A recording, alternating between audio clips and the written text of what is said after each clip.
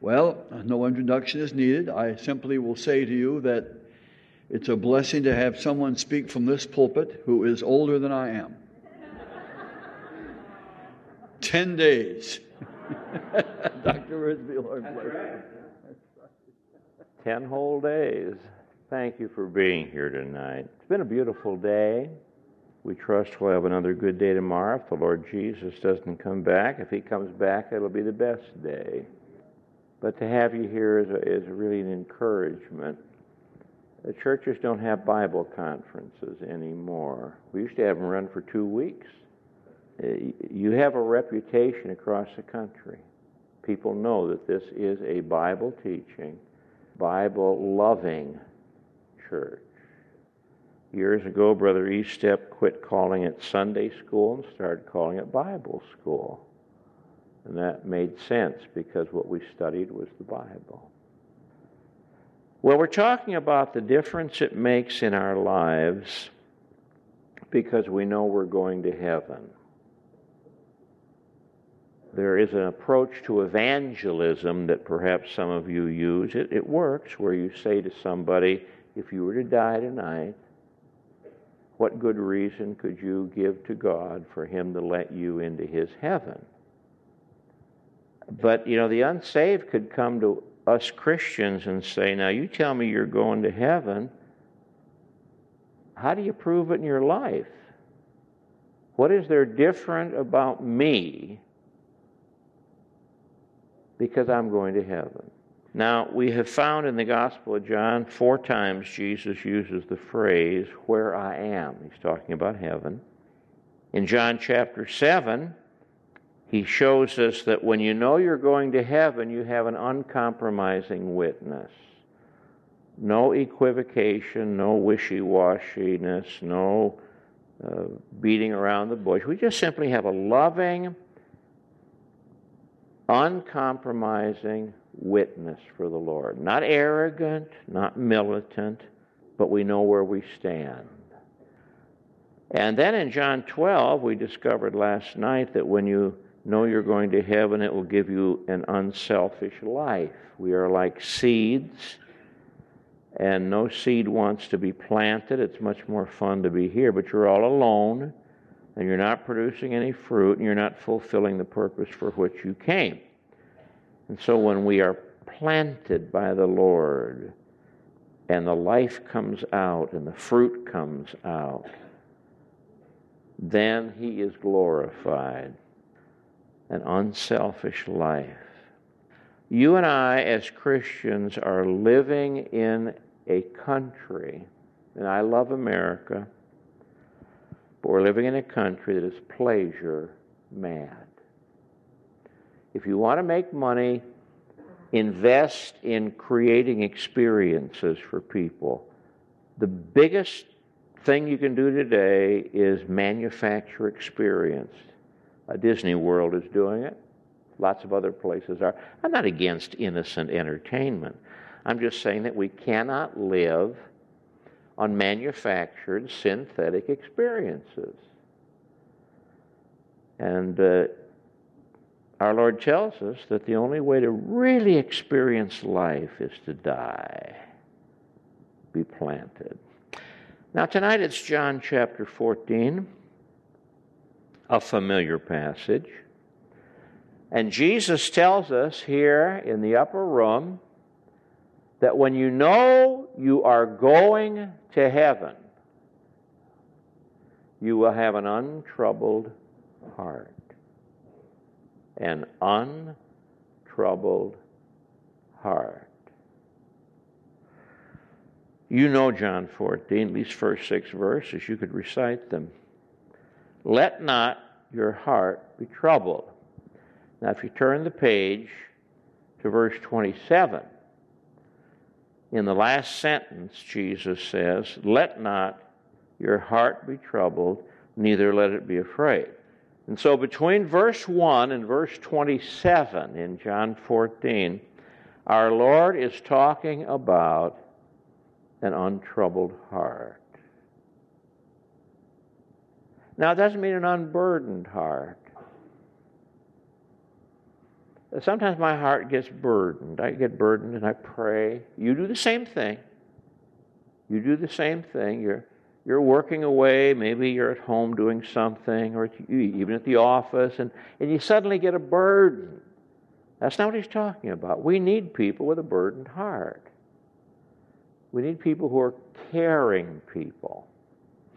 But that isn't what he's talking about. He's talking about the kind of trouble in the heart that just pulls us apart. And not physical heart trouble, that's bad enough. But spiritual heart trouble where we just are so torn apart that we can't operate, we can't function, can't sleep. And the doctor gives us something maybe to sedate us or quiet us down, but that takes care of the symptoms, not the causes, as good as it may be. Let not your heart be troubled. Our Lord is teaching us in this chapter the resources that we have as Christians that prevent us from getting a troubled heart. You know, we're so good at covering up. You ask people, how are you? Well, I'm fine. But they aren't fine. They didn't sleep the night before. They aren't fine. They're worried and concerned. Our English word for worry comes from an old Anglo-Saxon word that means to strangle. And worry does strangle. The Greek word used in the New Testament for worry or anxiety means to be pulled apart. Gets in there and pulls you apart. And it's easy to have worries today and cover them up. Well, what are these spiritual resources that we have in Jesus so that we can have peace in a troubled world? Not complacency, not indifference, but peace. You know what peace is? Peace is the possession of adequate resources. That's peace. George Morrison said that. I've been quoting it for years. Peace is the possession of adequate resources. When you have adequate resources, you have peace. Some of you remember back in the 70s, early part of the 70s, when we had the gas crunch.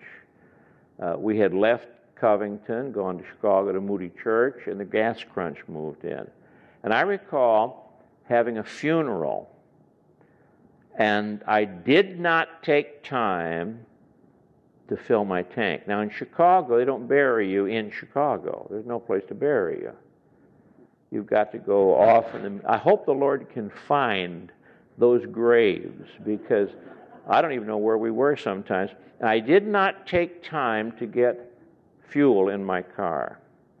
And I went to the funeral home, and we had the service, and I got in my car to follow. If I'd have been smart, I'd have gone with the undertaker in his car, let him spend his gas. But I had some other things I had to do. And as I was driving along, that little gauge was moving close to no. And I began to lose my peace because I didn't have adequate resources. Now, chapter 14 says you have all the adequate resources you need. Let's look at them. First, we have a heavenly home. Let not your heart be troubled, says Jesus. You believe in God, believe also in me. That means he's saying, I am God. If I went up to you and said, now you believe in God, I certainly do, then believe in me. There's something wrong with this man. He needs to be put away someplace. Jesus equates himself with God because he is God. Hallelujah. In my Father's house are many dwelling places, mansions. Let me pause to say, get rid of the old idea that's in different songs and jokes that as we live down here, our lives are building a mansion up there. I've got a mansion over the hilltop. I come from Chicago area, and our great black singer was Mahalia Jackson. Oh, some of you remember Mahalia Jackson. She knew how to sing, and her theme song was Rusty Old Halo. Skinny white cloud second-hand wings full of patches. Well, her picture of heaven was, if you lived the poor life down here, a disobedient life, that's what you got in heaven. A lot of folks say, well, I don't care if I don't have a mansion. I'll just be satisfied with a bungalow. That's not what he's saying. He's not saying that your life is building a home up in heaven. He's doing the building. In my Father's house are many mansions, many dwelling places. If it were not so, I would have told you. I go to prepare a place for you. And if I go and prepare a place for you, I will come again and receive you to myself, that where I am, there you may be also. And where I go you know, and the way you know. Why were the disciples troubled to begin with? Well, when you read chapter 13, you find out the problems. Our Lord had just said, one of you is a traitor. Suppose Pastor Wagner came to the platform after the meeting and said, now, close the doors, guard the doors. In this congregation right now is a terrorist. And he's a member of this church. How would you feel? You'd be shocked. And our Lord had just said, one of you is going to betray me. It was Judas. They didn't know who it was. If Peter had known who it was, he would have pulled his sword out and killed him, probably. Second reason why they were troubled is because Jesus said, I'm going to leave you. Now, they loved Jesus. They weren't perfect, neither are we. Sometimes they broke his heart. One day he said, how long am I going to have to put up with you? The Lord Jesus loved these men, and they loved him. He said, I'm going back to heaven. Well, who's going to take care of us? So they were troubled because he was going to leave them. And then he said, Peter, you are going to deny me. Now, Peter was the number one apostle. Whenever you read the list of the apostles, number one name is Peter. He was the rock. And they looked up to Peter. Peter walked on the water. And Peter was a great man. A man, but a great man. And Jesus said, Peter, you're going to fail. You're going to fall flat in your face. Now, if your leader is going to do that, you're going to be troubled. Those are three good reasons to have a troubled heart. One of our number is a traitor. One of our number is going to deny the Lord. And the Lord himself is going to leave us. We are not adequate for this. Jesus says, oh, yes, you are. The first resource you have is a home in heaven. Where I am is where you are going to be. Now, most of you have traveled, either driving or flying, and you've discovered, as we have discovered, we've traveled so many places, you've discovered that the best trip is a trip home. We got in the plane on Friday and flew down here, and I'm always concerned, is the luggage going to arrive? And by the way, they have discovered that Saturn's rings are made out of lost luggage.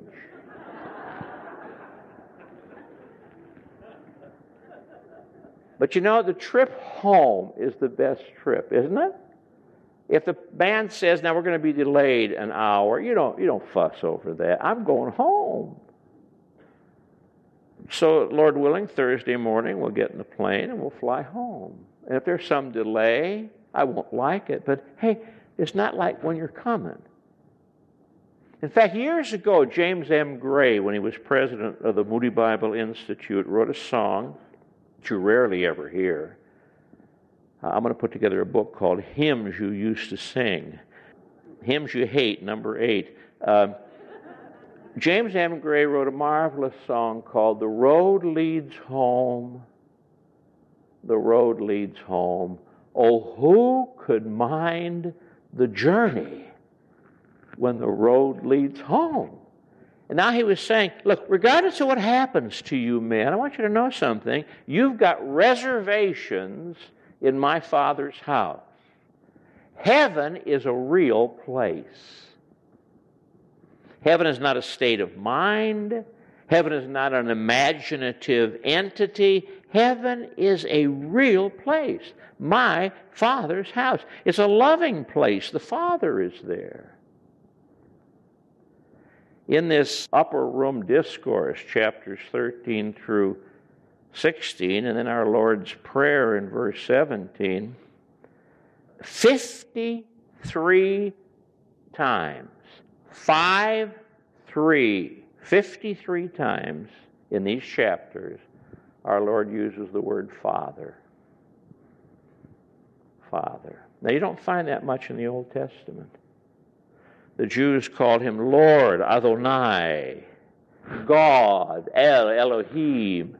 They did not want to pronounce Jehovah, Yahweh. That's too dangerous. They're not Father. In his high priestly prayer in John 17, Jesus said, Father, I've revealed your name to them. What name? Father. The God that I worship is a Father. And so my Lord is telling me here, now look, why are you going to be troubled?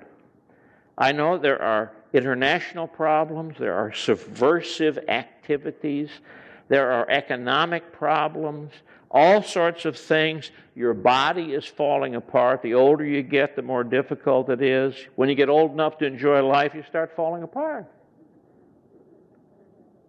He said, now look, don't get troubled. The doctor says the baby is not going to live. Don't get troubled. You're going to be hurt, but don't get troubled. Don't fall apart. Because you have a heavenly home. It's a real place, and it's a prepared place. Now, I'm not preparing it. Jesus is. When our Lord Jesus came to earth, he had to have an occupation. The Jewish people did not allow their boys to be lazy. Even if you're going to be a rabbi, you learned a trade. Paul learned how to make tents. So Jesus had to have a trade. Well, Joseph, who was not his father, but was his foster father, Joseph was a carpenter. So Jesus became a carpenter. They said one day, is this not the carpenter? Perfect vocation. I remember years ago, and you heard it, Bob Ketchum, Dr. Robert Ketchum, preaching his famous sermon on why Christ was a carpenter.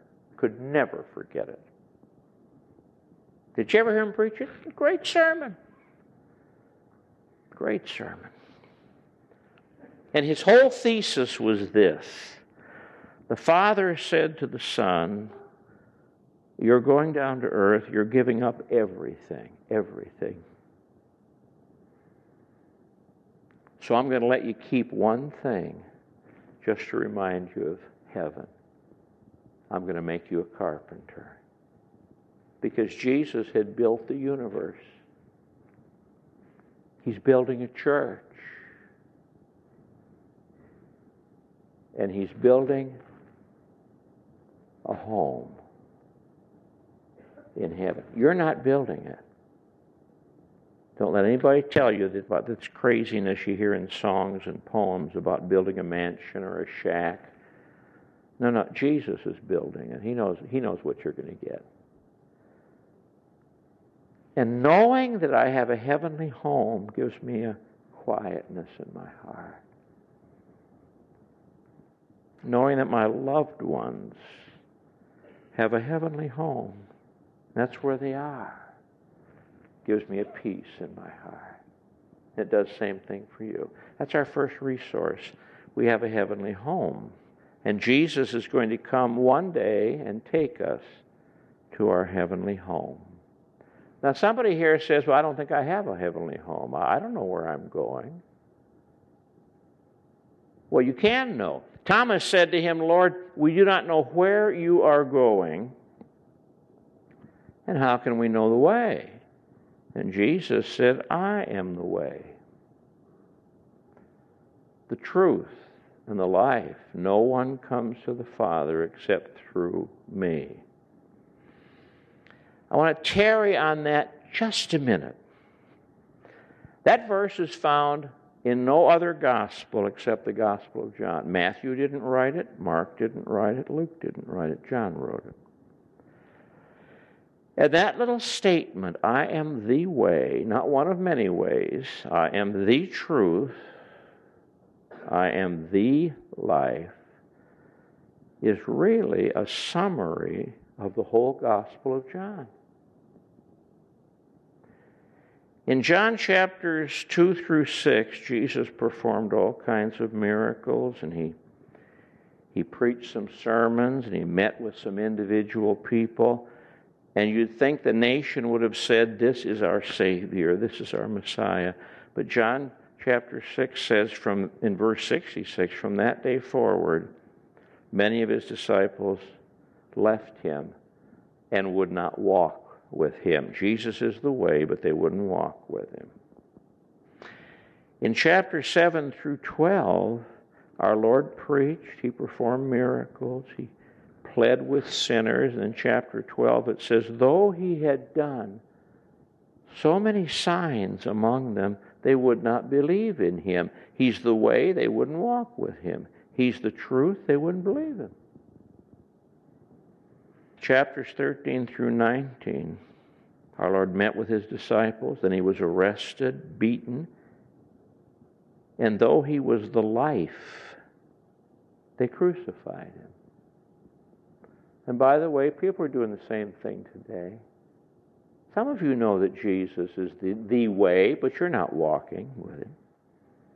You know Jesus is the truth, but you don't believe in him. You know he's the life, but you've crucified him. Therefore, you don't have a heavenly home. Now, in verses 7 through 11, the Lord says, now here's something else that'll give you peace in your heart. You have a heavenly Father. If you had known me, you would have known my Father also. To know Jesus is to know the Father. He who has seen me, said Jesus, has seen the Father. God the Father is revealed by God the Son, and God the Son is revealed by God the Holy Spirit through the Word. And so when I pick up my Bible and I say to my teacher, the Holy Spirit, please teach me now, open my eyes, open my heart, and I read my Bible, I see Jesus, and in seeing Jesus, I see God. People have such crazy views of God. But when you read Matthew, Mark, Luke, and John, you see God. You see the Father in the Son. When Jesus says to a mother, let me have your baby, and he holds that baby and blesses the baby, there's God with a baby in his arms. That's our God. He goes to a wedding. He's sociable. That's God. God goes to weddings. Jesus goes down to a Jewish hospital. John chapter 5. There's a man lying there, been sick for 38 years. That's God going to the hospital to heal a man. And so when you see Jesus, don't just think this is the way Jesus was on earth. No, this is the way God the Father is in heaven. Some years ago at the Moody Church, I was teaching the Sermon on the Mount and talking about our Father, the fatherhood of God. After the service ended, I always stood at the front in case people wanted to come, talk, meet some of the visitors, and then go down to the visitors' reception. And a young man came up, very nice fellow, very polite. He said, "Sir, you say that God is a father." I said, "He is the heavenly Father." You know what he said to me? He said, "If God is like my Father, I'm not interested." Turned around and walked out. But God isn't like his Father. God is not like any of us as fathers. He's far beyond us. No matter how much we love our children, he loves more. No matter how much we do for our children and grandchildren, he does more. And Jesus said, now don't let your hearts be troubled. Because you have a heavenly home, you have a heavenly Father. He loves you. When I pray,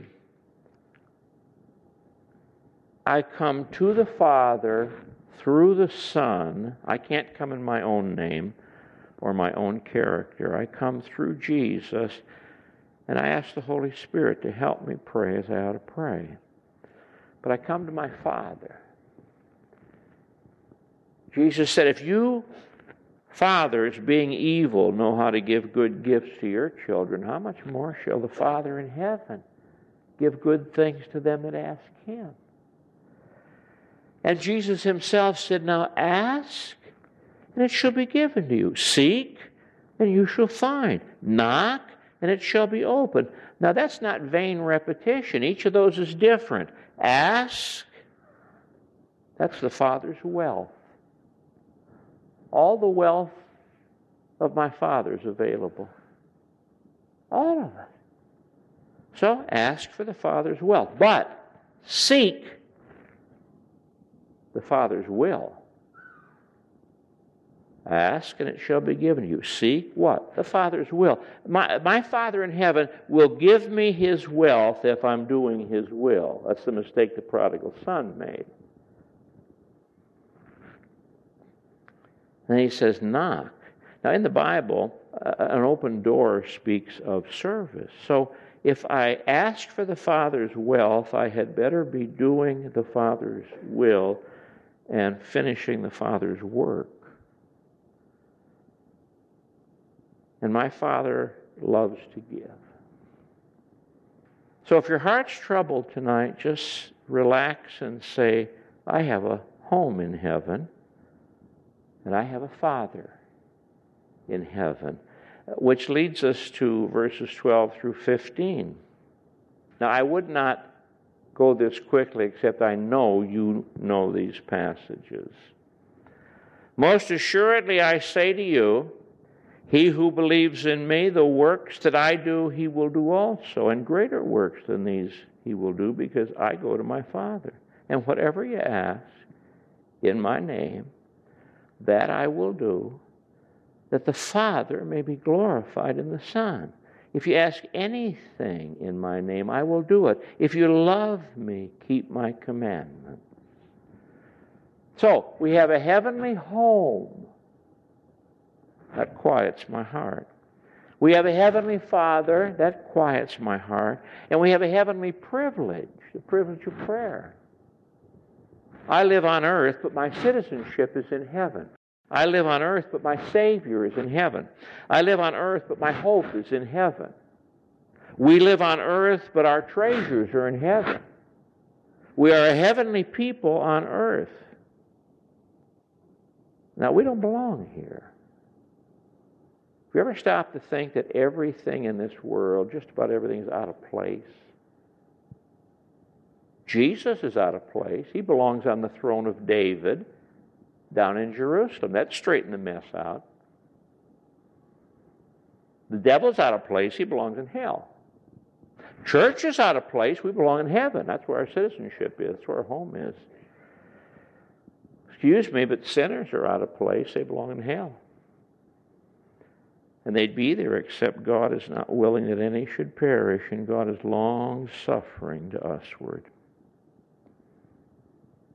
So we're living down here in alien territory. You and I, as saints of God, citizens of heaven, are living in alien territory. We're like scuba divers. God didn't make us to live underwater unless we're in a diving bell or a submarine or we got scuba equipment. You can live underwater if you've got connections above. Now, we're the same way here. Do you have a rough time living in this world? I do. First place, I get sick of what I read and see and hear. It just makes you sick.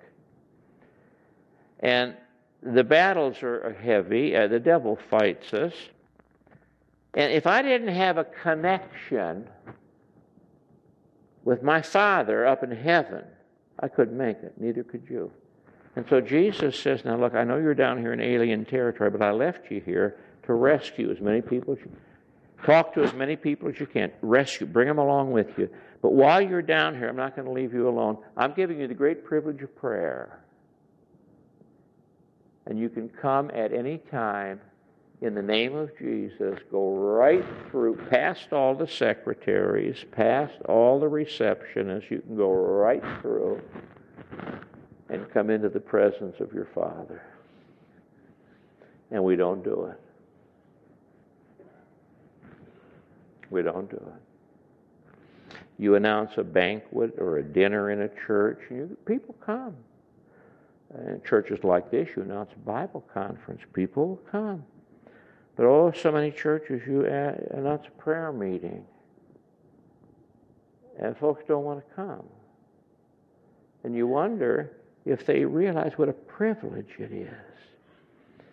I was with some of our college kids for lunch today.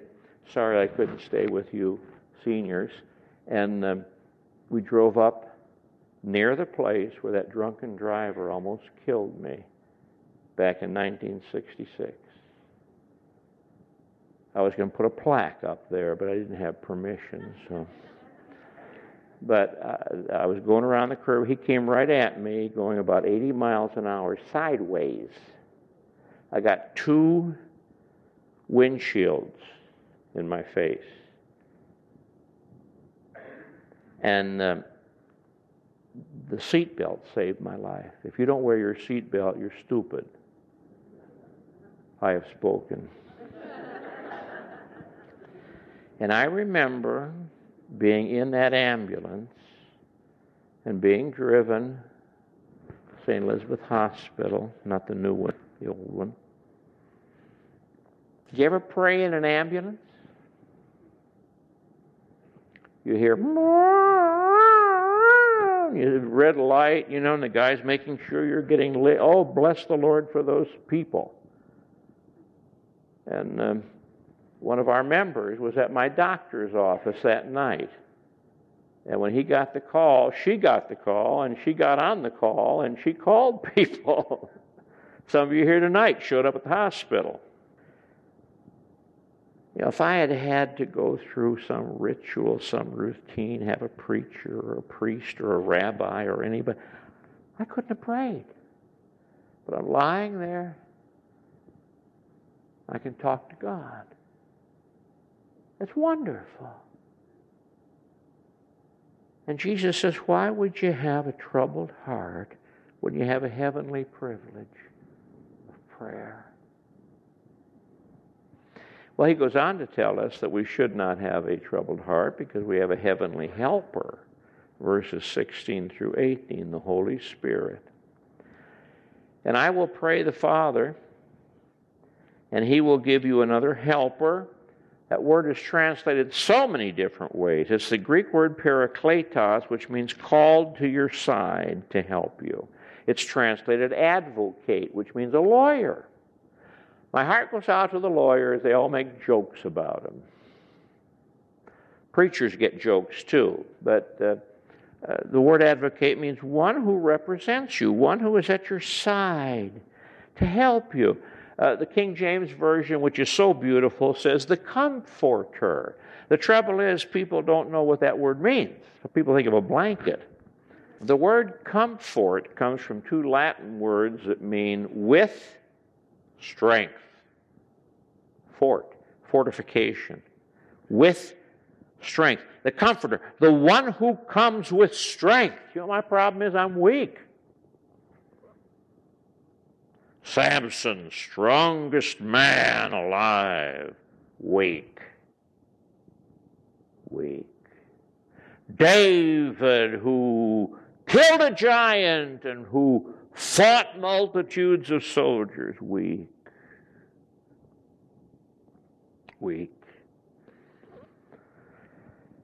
And we're all weak. Did you ever notice in your Bible, I'm sure you have, that when God's people fail, they fail in their strengths? Did you ever notice that? Abraham's greatest strength was his faith. That's where he failed. He lied about his wife. David's greatest strength was his integrity. That's where he failed.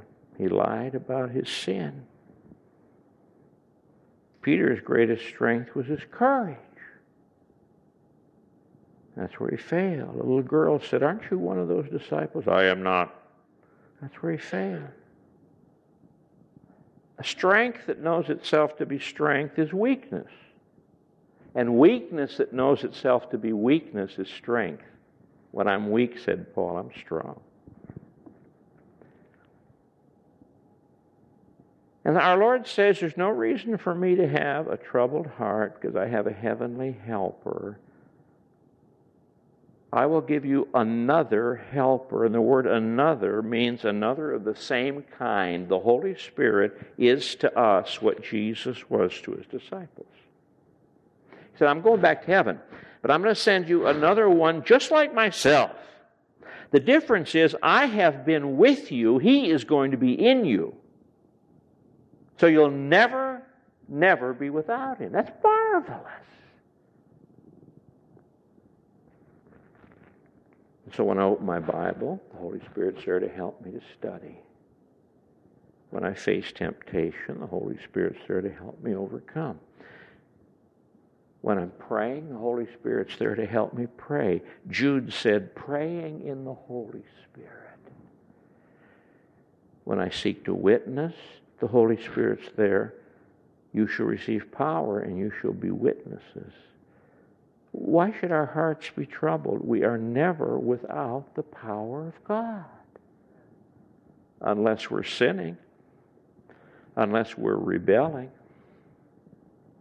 unless we don't take time to be holy. We have a heavenly home, and because we have a heavenly home and our names are registered up there, then we have a heavenly Father, and because we have a heavenly home and a heavenly Father, we have this heavenly privilege of prayer, and we have this heavenly helper.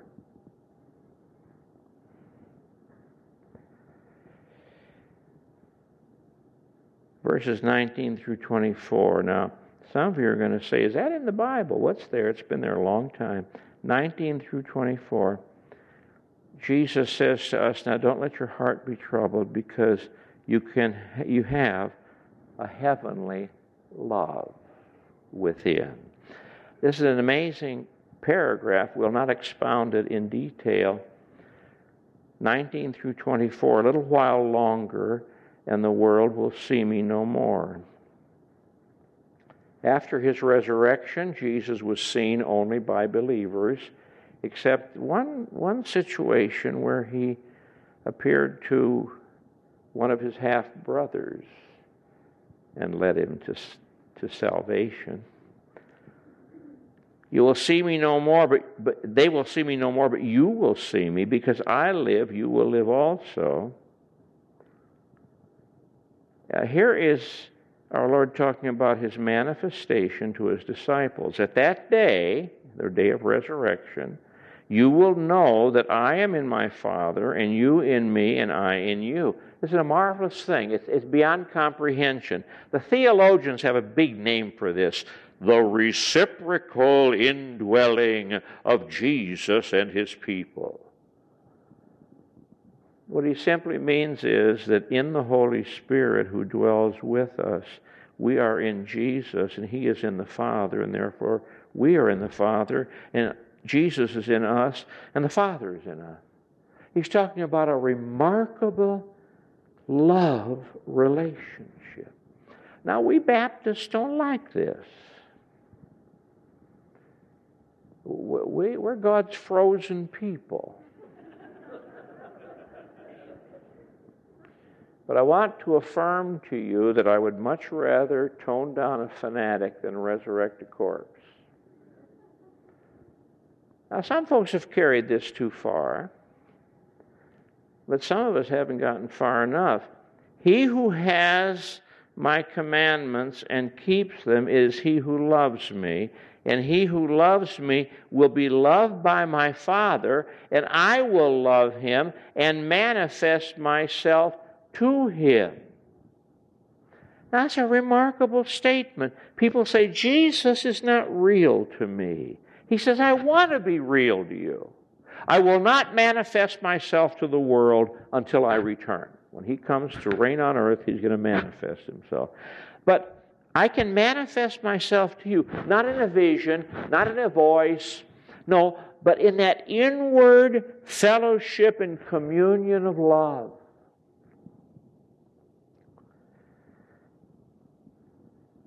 We have a heavenly love. Look at verse 23. If anyone loves me, he'll keep my word, and my Father will love him, and we will come to him, we, my Father and I, and make our home with him. That's what Paul prays about in Ephesians 3. He said, I'm praying that Christ may dwell in your hearts by faith. And that word dwell means settle down and feel at home.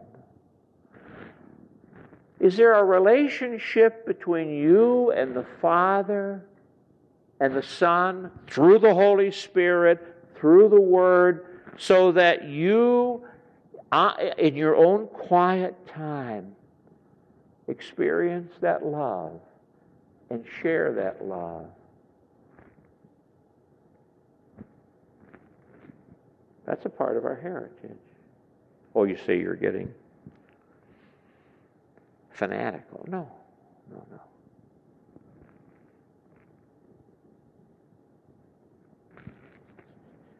Betty and I were with a couple whom we love much, and he looked at his watch and said, oh, I've got to make a trip. I'll have to leave now. Reached over and took his wife's hand, shook it, and left.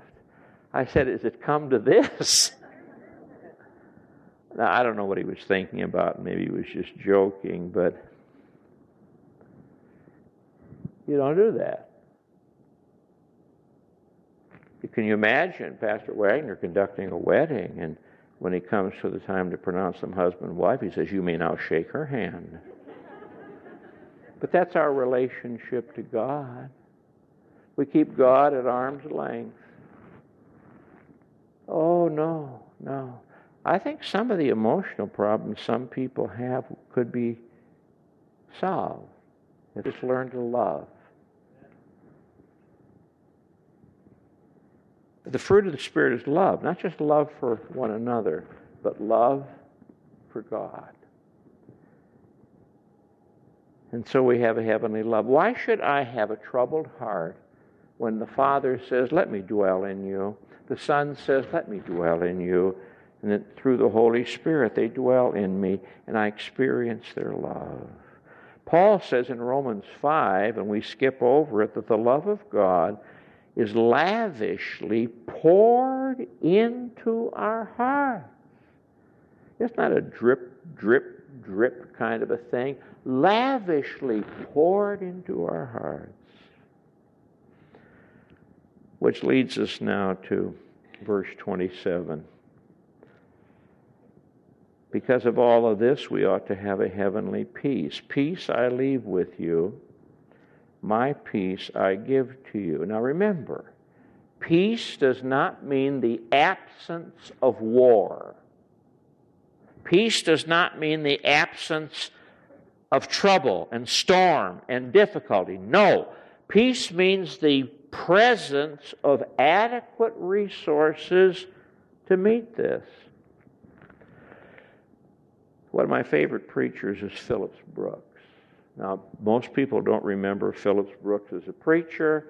They remember him as the author of composer of O Little Town of Bethlehem. But Phillips Brooks could preach. Pastored a church in Boston that is still standing. In fact, there's a statue of him out in front of that church, addressing, preaching. And behind him is a statue of Jesus with his hand on his shoulder. That's preaching. That's preaching. Phillips Brooks looked at his congregation one Sunday, and this is what he said. Do not ask for easy lives. Pray to be better men and women. Do not ask for tasks equal to your powers. Ask for powers equal to your tasks. I think of that every once in a while when I say, Lord, I can't do this. Lord, why did this happen? You know I can't take this. And my Father says to me, do you expect to grow? You want to be a baby all your life? I've put you into this circumstance that you might draw upon all the resources that I've given you. And that's how I give you my peace. Quickly, you notice that Jesus says, I don't give you this peace as the world gives. How does the world give peace? Through money and all these external things. How does Jesus give peace? Through relationships. He says, now look, you get in the right relationship with God. He has everything you need. But don't expect what you need if you're not in the right relationship with Him. The world gives peace by substitution. Your grandson cries and says, oh, my dog ran away, or oh, my little toy broke. And you say, I'll get you another one. Good way to raise a juvenile delinquent, but we say, oh, I'll get you another one. The world gives peace by substitution. Jesus gives peace by transformation. He doesn't take away that burden, He transforms that burden. Jesus used a beautiful illustration. He says, you know, when a woman's about to give birth, she's in pain, she's crying, she's in pain, and then a baby is born and she's rejoicing. The same baby that caused the pain caused the joy.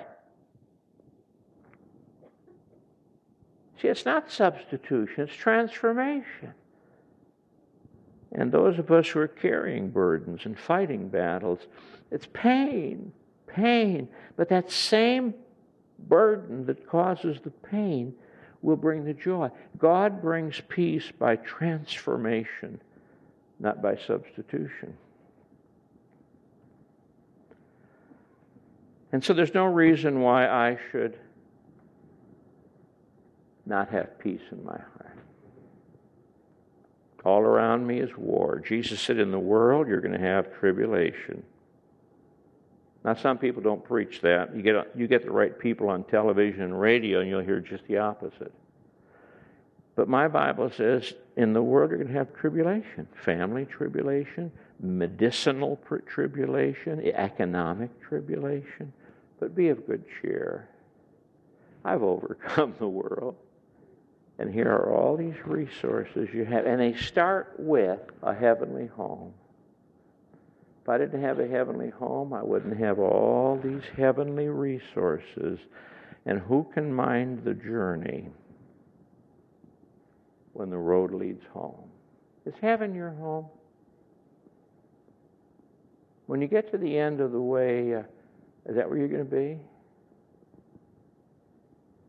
Or don't you know? Now, if you don't know, you better find out. And tonight's a good time to do that. Jesus says, I am the way, not one of many. I am the truth. Don't go searching anymore. I am the life. I can give you that life if you'll believe my truth. And then you'll have a home in heaven. Heavenly Father, we rejoice that we can call you Father. And I pray now that this word will be applied to hearts and that people will make the decisions they need to make. Some of us, Father, who have been excusing our lack of peace, blaming it on everything else except our own unbelief. Help us to draw upon these resources. And thank you, Father, thank you that heaven is our home and that one day we shall leave this world and be with you. Hallelujah. What a Savior. Amen.